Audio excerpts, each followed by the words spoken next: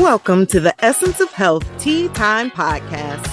I am your host, Dr. Shayla Toombs Withers. As a double board certified family and obesity medicine physician with over 12 years of experience in medicine, I teach motivated individuals how to achieve their desired quality of life while preventing and reversing chronic diseases. It's tea time. I would like to personally invite you to my upcoming live interactive webinar, New Year Jumpstart, 5 daily habits to reach your health goals this year. This free virtual event will be held on Tuesday, January 17th, 2023 at 7:30 p.m. Eastern. If you are ready to kick off your new year with a positive foot forward in achieving your health goals, then you won't want to miss this event. You can find out more and register today at essenceofhealth.link/new-year-jumpstart. This information will also be located in the show notes, so take a look and sign up today. On today's episode of the Essence of Health Tea Time Podcast, I'll be interviewing lifestyle medicine physician, Dr. Judy Brangman. Stay tuned as Dr. Judy and I spill the tea on how to ensure that you are getting a sufficient amount of vitamins and nutrients in your diet. Dr. Judy is a board-certified internal medicine physician. She obtained her Doctor of Medicine degree from Wake Forest School of Medicine and completed her internal medicine residency at East Carolina University Vidant Hospital. She is also certified in lifestyle medicine by the American Board of Lifestyle Medicine and holds a certificate in plant-based nutrition from the T. Colin Campbell Center for Nutrition Studies. She has been plant-based for over 7 years. Dr. Judy's passion is for helping people transition to a healthy plant-based diet so that they can thrive and live an abundant life. She does this via online programs, courses, public speaking, and her social media platforms at The Plant-Based MD. She believes that in order to fully live the life you were intended to live on this earth, you need to be in optimum health physically, emotionally, and spiritually. Dr. Judy is originally from Bermuda, and she currently also works as a hospitalist in Raleigh, North Carolina. Welcome to the Essence of Health Tea Time Podcast, Dr. Judy. I'm glad to have you. Thank you, Dr. Shayla. I'm so excited to be on the podcast today. Yeah, same. All righty. Now, so Dr. Judy, tell our audience, what is your plant-based story? How did you get to where you felt like going towards a plant-based diet was the right thing for you? And then how did you feel about the need for incorporating that into the way that you practice medicine? Sure. So my journey to plant-based nutrition or plant-based diets, I would say officially started maybe 10 years ago. Although let me go back to, my upbringing basically, because that did lay the foundation for kind of plant-based living. I grew up in a Seventh-day Adventist household, and that Christian religion emphasizes healthy eating, vegetarian diets. So I knew people that were vegetarian, that were vegan. So it wasn't something that was particularly uncommon, although I was not vegetarian, but we didn't eat red meat. We didn't eat a lot of meat in general, but we ate chicken, fish, turkey, and then dairy, right? So that's my foundation. But it wasn't until I would say 10 years ago, I think it was, I was in residency, maybe just a little over 10 years ago. And I had started to develop acne at that time, like hormonal acne, and also GI issues. Every time I ate dairy, I noticed I had, little rumbling in my stomach, just didn't feel good. And my mom, who is a health guru, she is super, super healthy, super, vigilant and everything like that as far as health, suggested that I cut dairy out.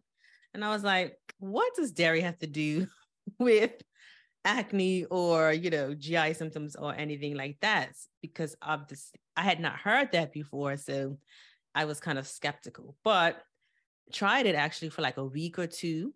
And then I noticed that my symptoms got better. I felt better. And then I started to go online and kind of see, okay, let's see if there's any articles or any research and information about that.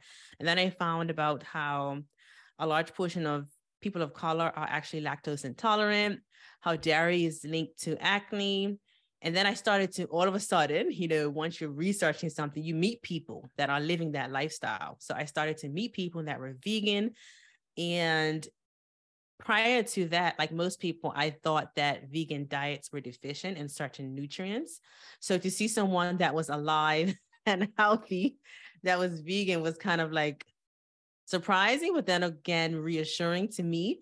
And so I was like, okay, this seems like this is something that people are doing. Let me look into it some more.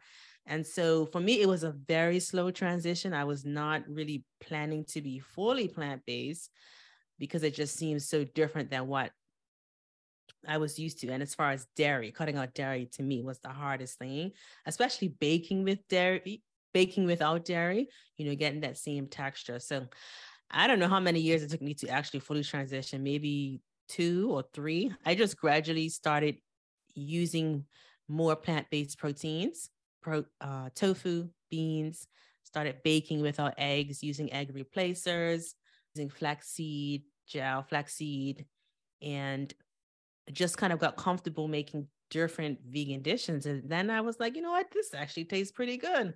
It's not as hard as I thought it was.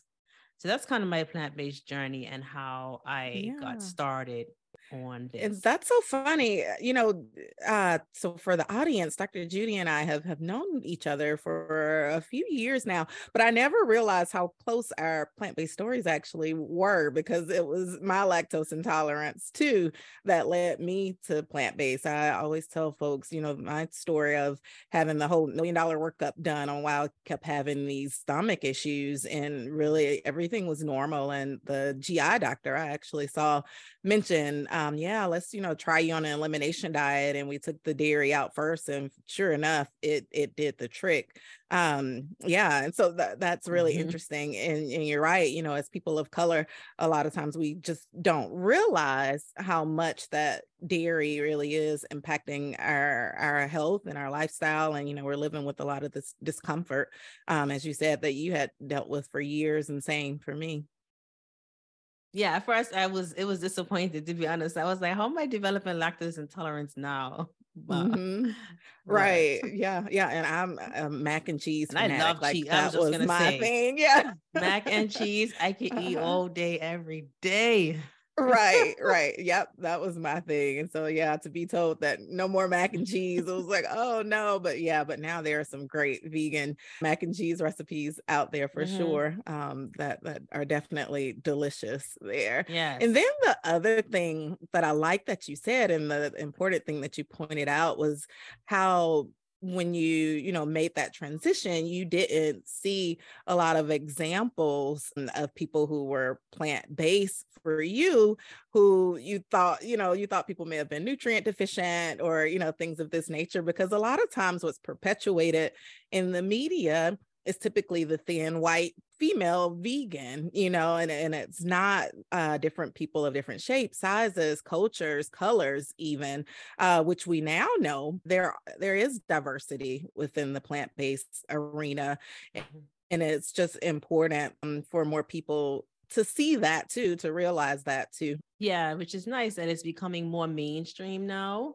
In the past 3 to 5 years, I think it's become more popular, and it's almost trending, to become plant-based or to be vegan for the environment, for the animals, and then for health reasons. Right, for sure. And so what made you get to that point? So as you transition more plant-based over those first 2 or so years, what made you transition then to start practicing in a way where you made those particular recommendations for your patients that you were caring for? Yeah, absolutely. So I'm an internal medicine physician, and so a large portion of the patients that I see have type 2 diabetes, hypertension. And as I got more into the plant-based community, I met people that were diagnosed with diabetes in the past, type 2 diabetes, had switched to a plant-based diet and were able to put it into remission, meaning coming off of their medications. And the same thing for hypertension. But it was very striking to me about the diabetes because that leads to so many complications that I see on a regular basis, from kidney disease, ulcers, amputations, vision problems. And I was just fascinated by the fact that that condition could be put into remission or reversed by eating healthier. And so I wanted to share that information with my patients so that they can prevent getting the complications of diabetes, or even for those who are able to, maybe even prevent getting a diagnosis of type 2 diabetes in the first place. Because I think that patients do need to hear from the physician that nutrition is important. It's not enough to just send the patient to the dietitian. I think they also have to hear it from us that eating healthy matters, and it matters not a little, but it matters a lot. And so I just incorporate that into the way that I practice. I'm currently a hospital-based physician, but I've done primary care before.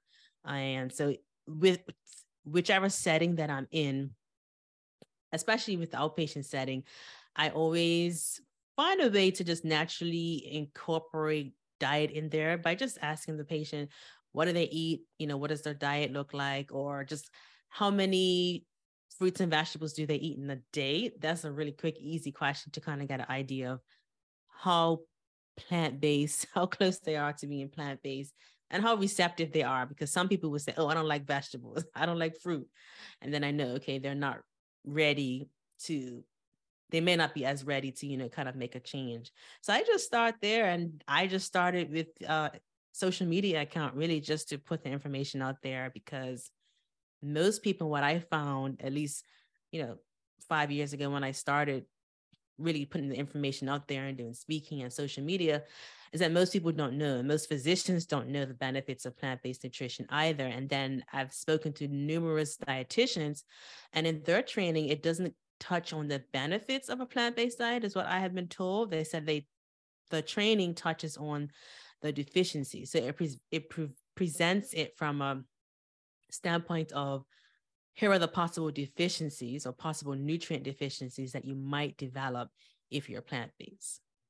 Which is not good, because that more so serves as a deterrent to individuals, instead of really teaching and showing people ways that they can eat and use food as actual medicine, which you and I know to be true. But instead of telling people, oh, you're going to be deficient in this or that, versus helping them to know those proper foods that they can actually eat, not have deficiencies. One of the things that we know even about cardiovascular disease and obesity is that it is a form of improper nutrition. A lot of times we think that because, oh, somebody's plant-based, they're going to be improperly nourished. Well, a lot of the things that contribute to cardiovascular disease are from improper nourishment of heavily, laden saturated fats and processed foods and meats and dairy products. And so it's just interesting to hear that, some of those dietitians are educating people in that way. If you're frustrated with your weight, taking more medications than you'd like to, have been told that you are at risk for the development of a chronic preventable disease, or just are not feeling in the best of health, then I'm talking to you. Why? Because you're tired of fad dieting. You know it's time for a change, and you want a sustainable plan to improve your health. If you have found yourself at this place in life, well, I have developed a program that's just for you. It's called The Essence of Health, and it's your prescription for transformation. My goal with this program is to give you the tools needed to create sustainable lifestyle changes within a group coaching setting, along with one-to-one individualized coaching to give you a personalized path to health that's just for you. The benefits are priceless, so join today. Head on over to eohcoaching.com to learn more. The essence of health is in you. Dr. Judy, I see that you are board certified in lifestyle medicine. So can you tell us more about that specialty and how that's different from just like a general medical practice? Sure. So lifestyle medicine is a field or subspecialty, if you will, that focuses on 6 pillars. And there's actually a organizing body that has workshops and conferences and a board certification. So the American College of Lifestyle Medicine is the organizing body that educates clinicians, healthcare providers about lifestyle medicine.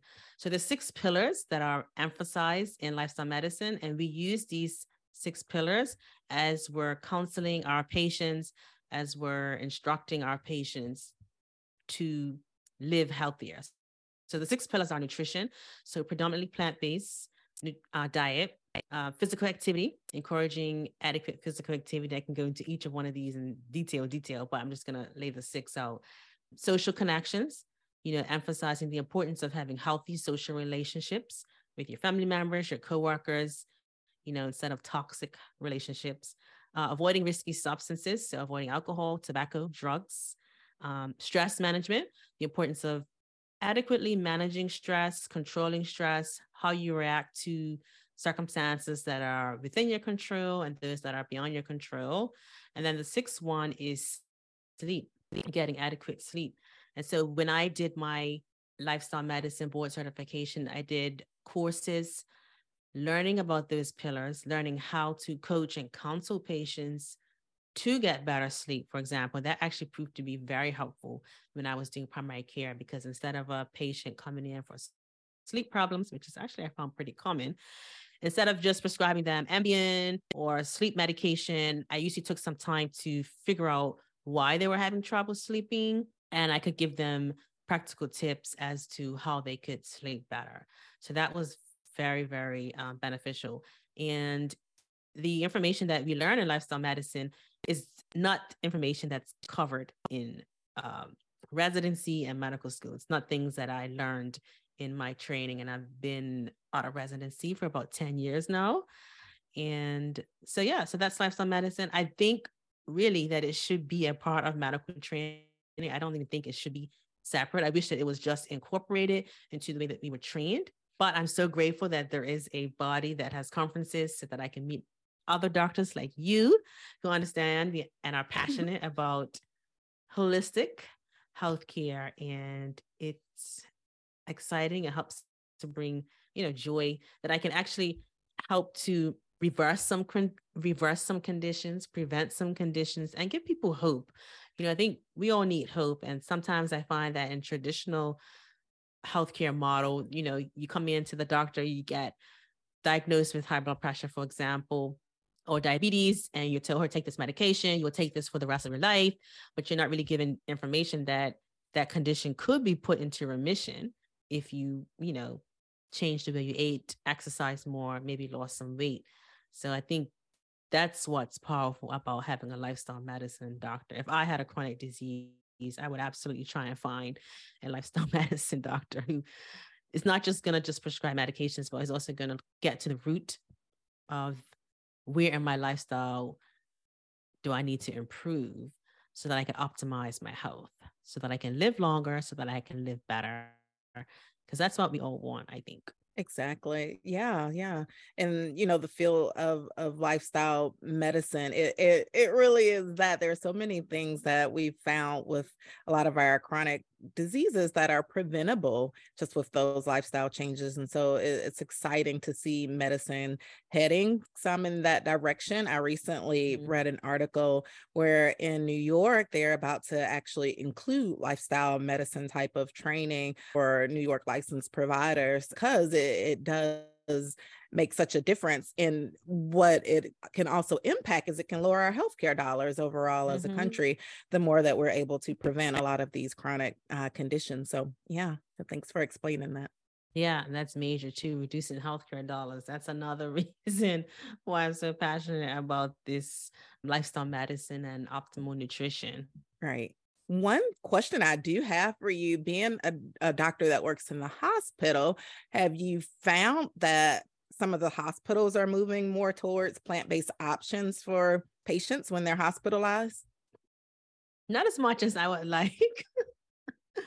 I know that some are, but we still have room to improve, I would say. It's not uncommon a patient, cardiac diet even, includes dairy, eggs, It always amazed me that the difference in the cardiac and the regular when I was working in the hospital was that the cardiac diet was like turkey bacon instead of regular bacon. Yeah. Yeah. So but it was still bacon. Exactly. So it's kind of like, I mean, they limit the salt in the cardiac diet, I know, but it's not ideal. But it's so funny because for a lot of patients, it's so different than what they're eating at home, the cardiac diet, that they don't like it. So we do have a lot of improvement overall, as a country, I think, to improve the dietary habits that people are engaging in. But I wish that it was a bit more healthy in the hospital, at least that they have more vegetarian, vegan options. And I actually experienced this one time personally when I was in the hospital.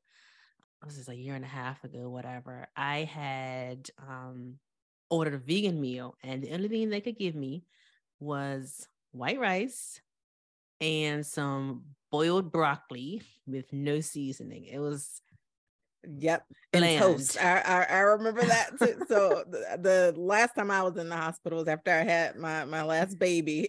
He was 5 now. And that was the on the vegan meal plans, like bland vegetables, white rice, plain toast, and that was about it. It was really terrible. I remember, having my husband actually bring me in food that I wanted to eat. I had food brought in, and I just bring my food every day to work. I don't eat in the cafeteria.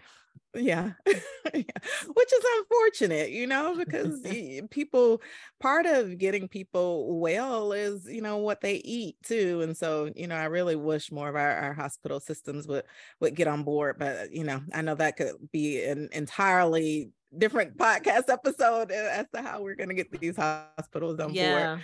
Yeah. And then patient satisfaction is tied to the food. So if they don't like the food, then they won't rate the hospital as much. So I understand the dilemma, to be honest, of what the hospital is, doing. Interesting. Yeah. But that could also, maybe power them forward to get some tasty plant-based food, instead of just boiled broccoli. Yeah. You could, add some spice on there. At least have some more vegetables, Right. Yeah.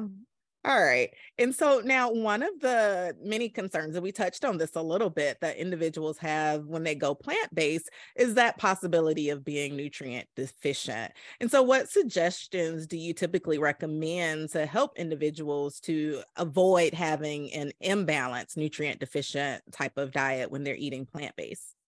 Yeah, that's a great question and a common concern that some people have. The nutrients that are of concern with the plant-based diet are omega-3, DHA and EPA, vitamin D, but then most importantly, B12. B12 is a vitamin that if you're fully plant-based or even vegetarian, you probably will need to supplement. And you can get your levels checked. Your primary care doctor can check your vitamin B12 level as well as a vitamin D level. So I recommend that.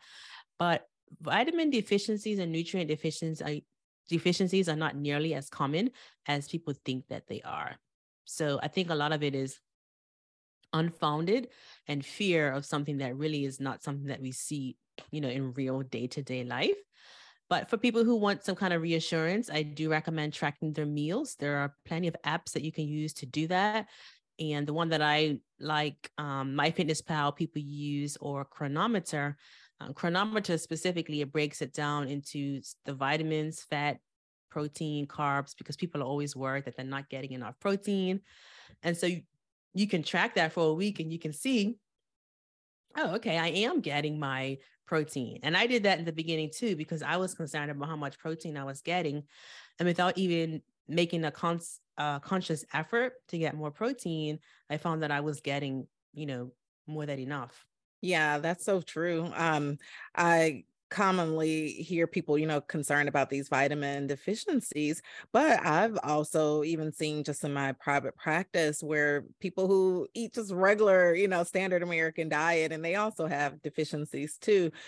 People just don't realize it, but I've seen, B12 deficiencies, iron deficiencies, vitamin D deficiencies, and people who eat meat and dairy every day. And so people, get so concerned and so freaked out about the plant-based folks being deficient when, like you said, a lot of it is really unfounded, especially if you are making sure to eat that rainbow on your plate, and you're having a variety of plant-based types of foods and not just sticking to kind of one food every day. Then you should definitely be able to get enough vitamins and minerals and nutrients in your diet.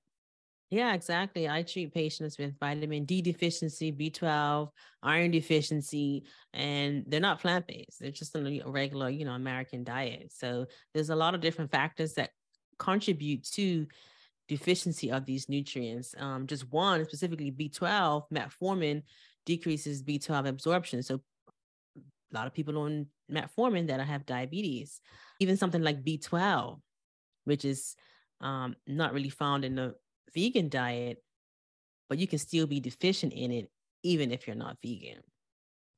Right. Because people often think that it's just related to what you eat, but don't realize that it's also what medications you're on, as well as absorption, your gut, whether you have other gut conditions that affect the absorption of that particular nutrient. So it's more complex than, I think people seem to think. And I'm not really sure why people are so afraid, or why some people are so afraid of plant-based nutrition, why it's not advocated for more in medical school, nursing school, dietetics training. I'm not really sure. I think a lot of it stems from, first, the unknown, because if you've never actually, tried to eat a plant-based meal yourself, there are a lot of unknowns out there. And a lot of times, I'm sure you've experienced this as much as I have, where you'll go to a restaurant that's not a vegan restaurant, but, you're out with family or friends and you're at a regular restaurant and you're looking for the vegan dish and it's an iceberg lettuce salad, because that's kind of all people think is left that you can, give somebody who eats plants. But we know that there's, a lot more to eat out there than iceberg lettuce. But I think a lot of it just stems, from that unknown factor of it. Yeah, I agree. And then if it seems hard, then people will get discouraged really quickly. Yeah, that too. And then I recently did a deep dive on episode 3 of the Essence of Health Tea Time podcast. I did some research regarding our food groups and how our country's history played a part in the foods that are still recommended for us today. A lot of our food guidelines come from the early 1900s, where, as we know, people didn't have the same level of refrigeration that we have right now. They actually were having, episodes of famine, and food wasn't as abundant as it is right now. And so some of those guidelines stem from that time period, even, during war and the Depression and all of those things. And there's some of these guidelines that just, we haven't bothered to change them since that time. Even though we all got a, good working refrigerator at home, you can buy your vegetables frozen and keep them for several months, but we just still haven't updated as a country a lot of those old guidelines too. That's so true. Now, are there any specific vitamins that you typically recommend someone to take daily or weekly, and why? And I think you probably touched on this a little bit already. But... Yeah, the main ones, and you can find some supplements that have the 3 together. So vitamin D, B12, and omega-3, DHA, and EPA. I like those for plant-based, to take those for sure. And then other than that, it would depend on the individual. So iron, that would depend on, what their blood tests show. Calcium is very rare for someone to be calcium deficient, because your body maintains a level of homeostasis with calcium by absorption and reabsorption of calcium in the bone and the GI tract. So calcium deficiency, though it's something that people probably do worry about on plant-based, is actually very uncommon. And then zinc is another nutrient or micronutrient, which is helpful in people who have trouble with poor wound healing. So it's not necessarily related to plant-based eating or plant-based diets, but we do sometimes recommend zinc supplement for people with infectious diseases, even with COVID, we were kind of using that sometimes for patients to help their immune system. But the big three that I would emphasize for someone who's plant-based is vitamin D, B12, and omega-3. And I tend to take things separately, B12 separately, vitamin D separately, and then I have omega-3. It's a spray actually that I take. So those are the ones that I take. Yeah, the nice thing now is that a lot of the different vitamins, you can get them in a lot of different formulations, so it really depends on what you as an individual like. So they come in gummies, they come in tablets, they come in drops, injectable forms for some things, a spray, like you said. So it really does give people a lot of options, just depending on the preference and on what you like. And that's a good point that you mentioned about definitely getting blood levels checked, especially with vitamin D is one I like to mention to people. I've seen, you probably have too, where some folks will come in on these super mega high doses of vitamin D because they're really, bless them, they're really trying to do their best with this thing. But then we check their levels and they're, almost at a toxic level. And I've even had some that were actually experiencing symptoms and weren't sure what was causing them. And true enough, it was these really mega high doses of vitamin D that they were taking. So it's definitely one that folks should be getting checked, getting your lab levels checked, and not just taking blindly just the highest dose that you see out there to take. Yeah, I agree. And I'm in a few vegan groups, and I'm surprised at how many people aren't taking a B12 supplement and have never had their levels checked. And it's something that's so easy to do. I actually check mine on a regular basis, like once a year, once every other year. And the number does change, if I've changed my diet, if I've changed how often I'm taking my supplement. So it's one of those things that you can check on a regular basis. And I'm big on prevention. So I'd rather check something, even though the person doesn't necessarily have symptoms of B12 deficiency, check it before they get symptoms so that you can treat it adequately. It's very important. I've heard so many vegans say that they use sea moss or nutritional yeast.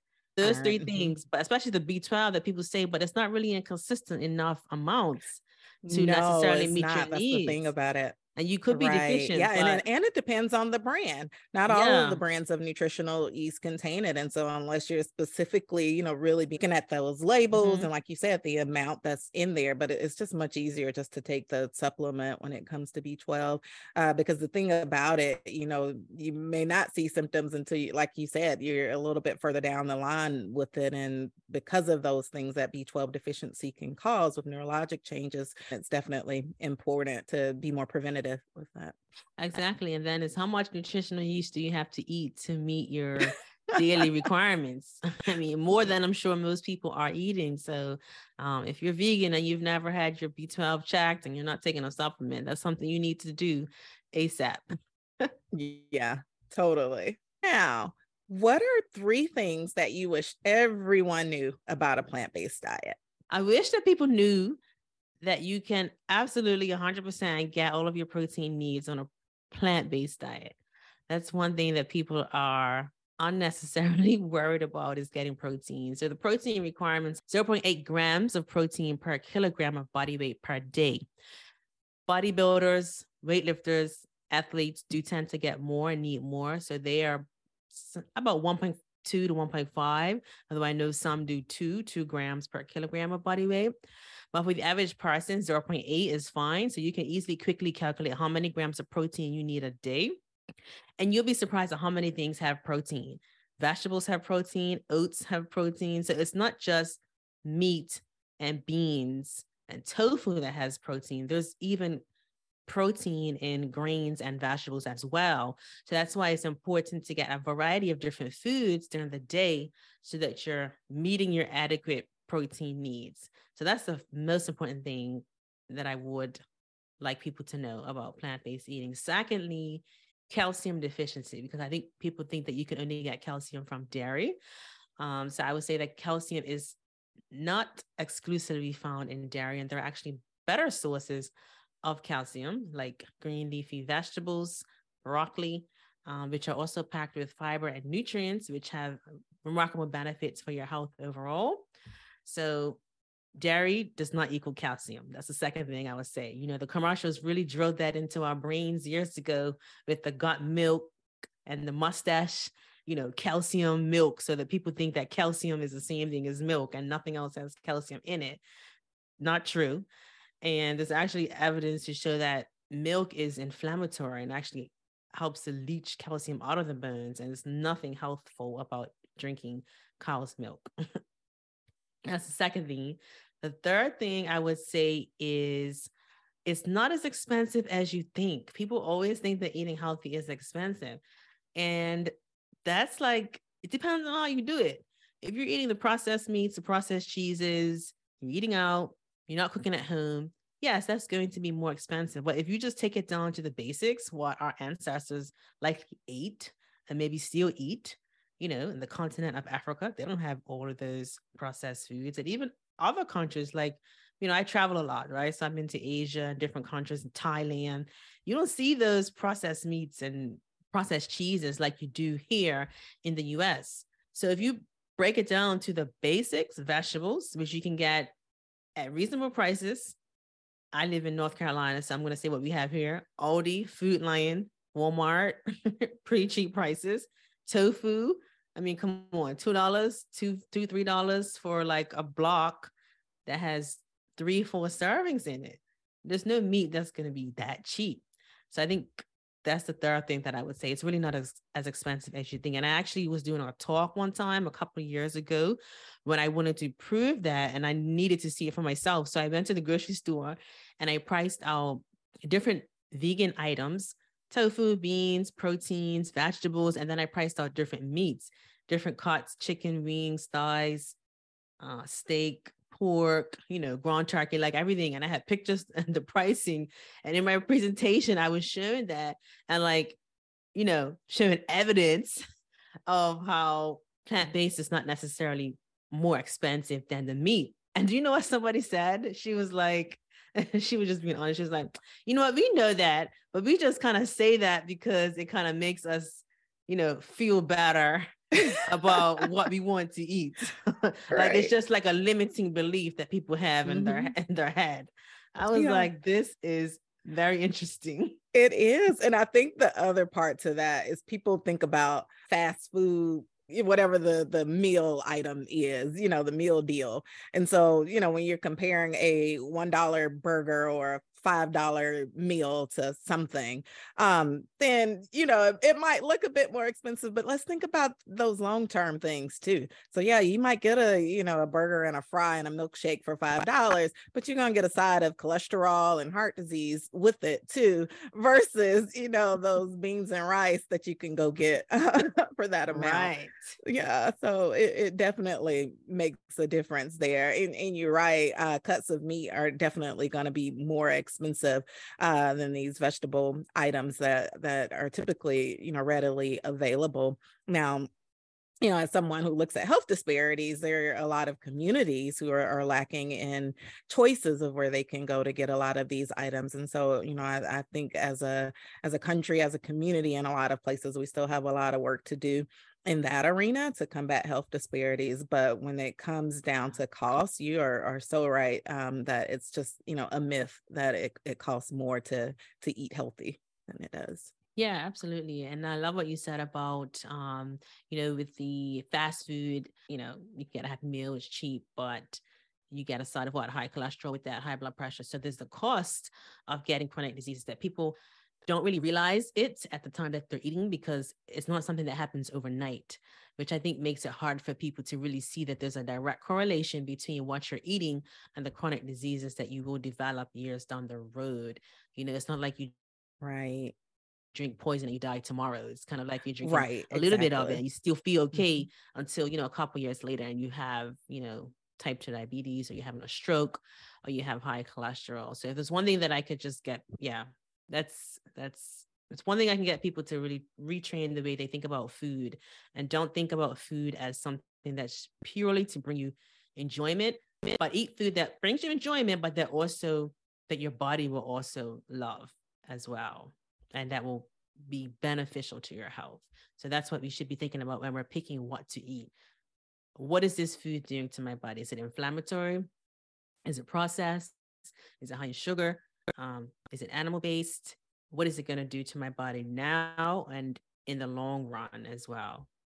Yeah, that's certainly a good point too. What are you inputting into your body, and what is that gonna look like for you? That's definitely a good point. Yeah. So thank you so much, Dr. Judy, for coming on the Essence of Health Tea Time podcast. So where can our listeners connect with you? Sure. Thanks so much. This was so much fun. So your listeners can find me on Instagram and Facebook at The Plant-Based MD. And my website is theplantbasedmd.com. Awesome. Thank you for joining me today on the Essence of Health Tea Time podcast. Click the subscribe button on your favorite podcast platform so that you never miss a moment of the Essence of Health Tea Time podcast. Check out the show notes to obtain your free tips for healthy living guide to get you started on your health and wellness path. Follow me on social media at Essence of Health Wellness Clinic on Facebook, Instagram, and YouTube, and at dr.tw@EOHWC on TikTok. Interested in becoming a member of the Essence of Health coaching program? Well, head on over to www.eohcoaching.com. The essence of health is in you.